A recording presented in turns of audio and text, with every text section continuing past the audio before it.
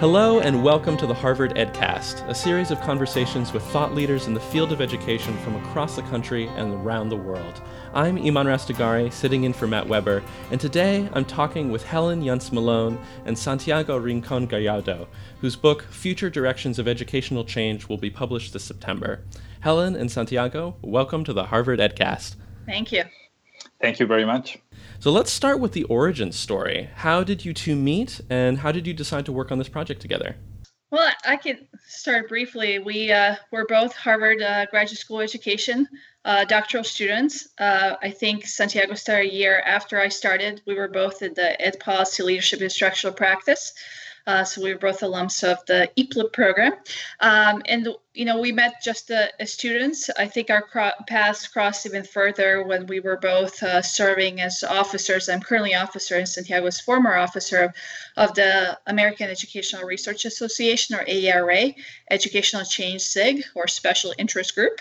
And so within that context, we have collaborated and worked together within the SIG of Educational Change, and really bringing global network of leaders. We have a series within the special interest group called Lead the Change, which was a monthly newsletter that we launched back in summer 2011. It's still going strong.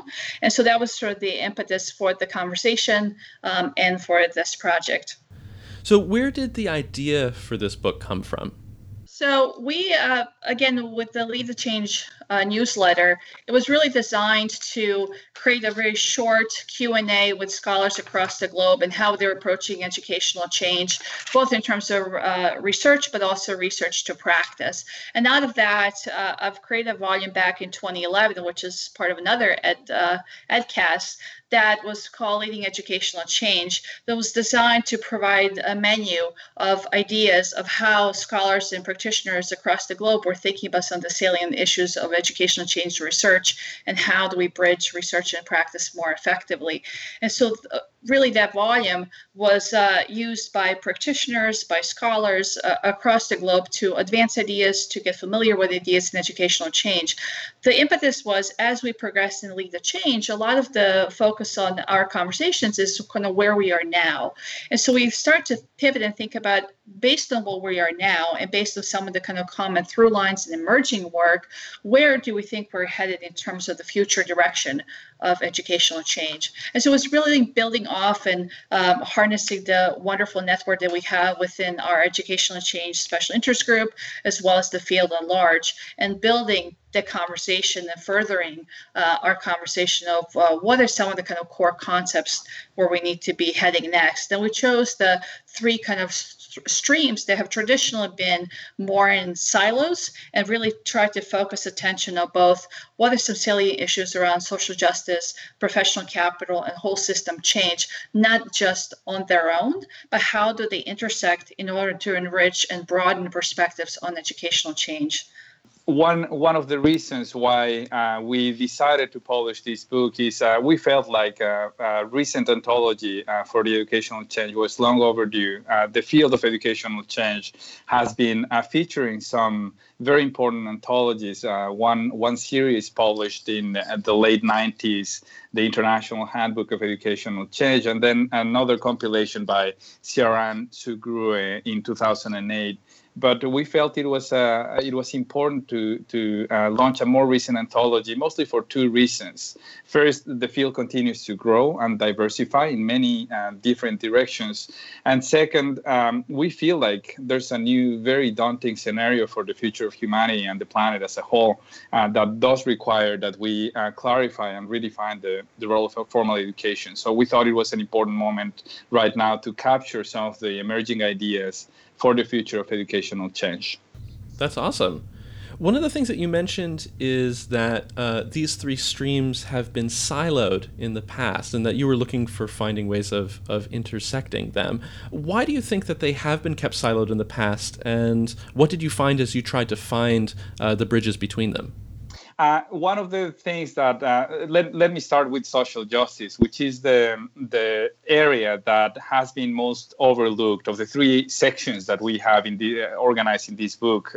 Social justice is probably the one that has been most overlooked in the educational change field.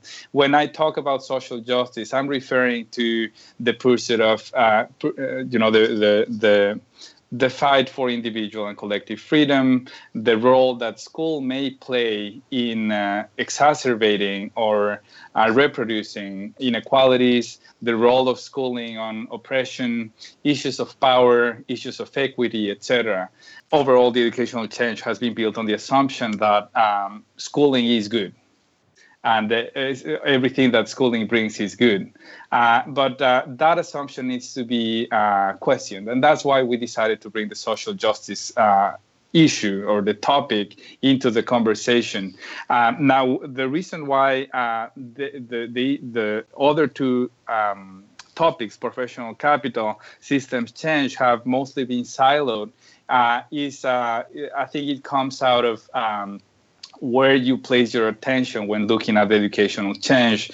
Mostly the professional capital field, the field of teacher practice, etc., are focusing on the micro level of change, how teachers learn to do their work, what they do when they're working with students, etc. Whereas the system change takes a more macro view of educational change. So I think analytically, or in terms of trying to understand the fields, there have been some specialization in those who look at the classroom and those who look at entire systems. We do feel like we're in a moment where the micro and the macro are starting to converge and they're starting to come together, realizing, for example, that bottom-up change in itself is not sustainable, but also only top-down change doesn't work. So we're starting to see that in the most successful cases, both top-down and bottom-up forces converge to bring out a common agenda that is appealing both to teachers working in classrooms and to policymakers working at the top level of educational systems. And I would add that, our book really is designed to put forward ideas that are not always surfaced. And so we also feel the educational change field is uniquely positioned to be inclusive of these diverse disciplines and streams and invite them into a broader conversation of what it takes to improve and sustain, innovate in our educational system in a way that's authentic and inclusive, integrative, transformational. And, I was thinking of Andy Hargraves and then Shirley's work on the fourth way of educational change.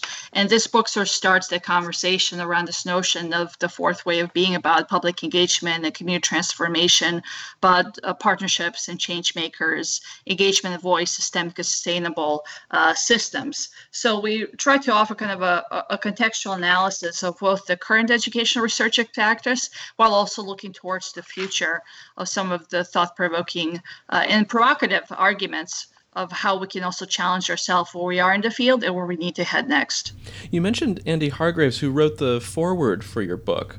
And in that foreword, he mentioned that he hopes that the book will help all its readers think about how to make good change more possible and bad change less defensible. And I was wondering how you two think about good and bad change in education. How do you define good and bad change? I think it comes down to the question of why and why we're educating people. And I think at the core of my definition of good is whether it serves the humanity or not. There has been, or a good educational change is a change that helps us get closer to our fundamental nature as human beings. There's a lot of work. It should not be assumed. That's the first thing I would say. It should not be assumed that change by itself is good.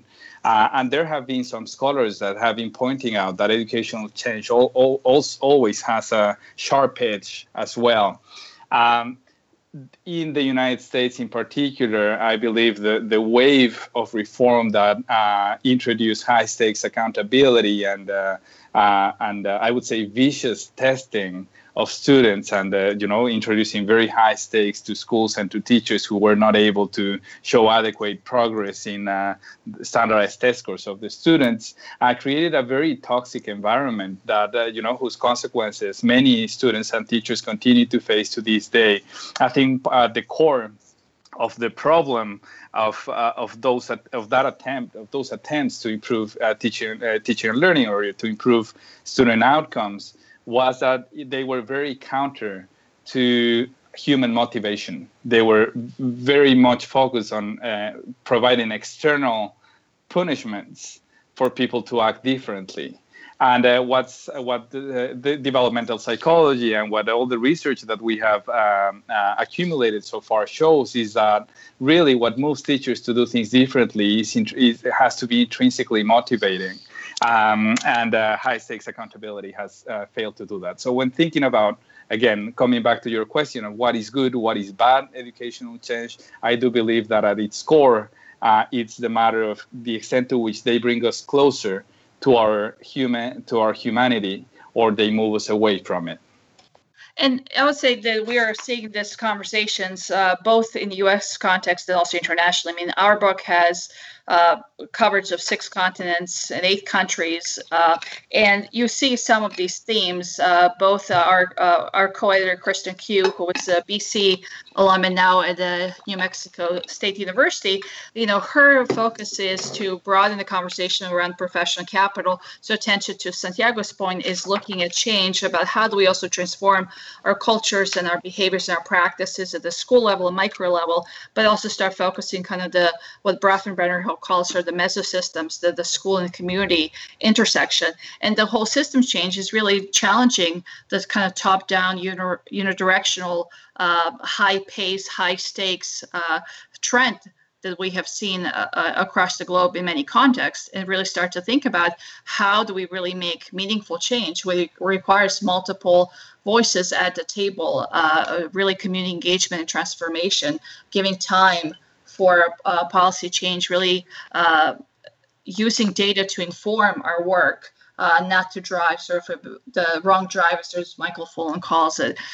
So again, it's not necessarily the binary of the good and bad. It's really understanding more nuanced way.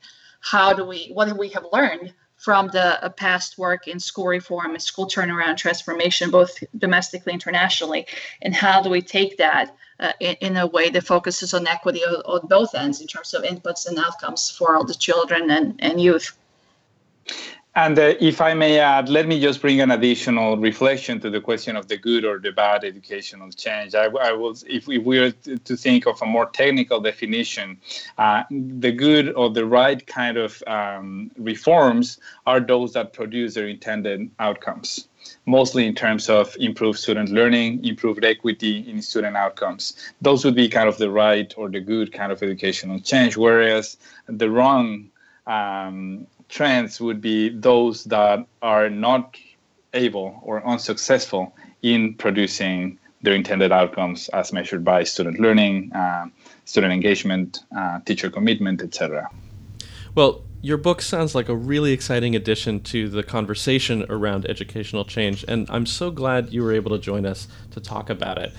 Helen Janc Malone and Santiago Rincón-Gallardo's new book, Future Directions of Educational Change, will be on bookshelves this September, and we're looking forward to reading it then. Helen and Santiago, thanks so much for joining me on the Harvard EdCast. Thank you very much, Iman. Thank you. This has been the Harvard EdCast, a production of the Harvard Graduate School of Education. I'm your guest host, Iman Rastegari. Thanks so much for listening.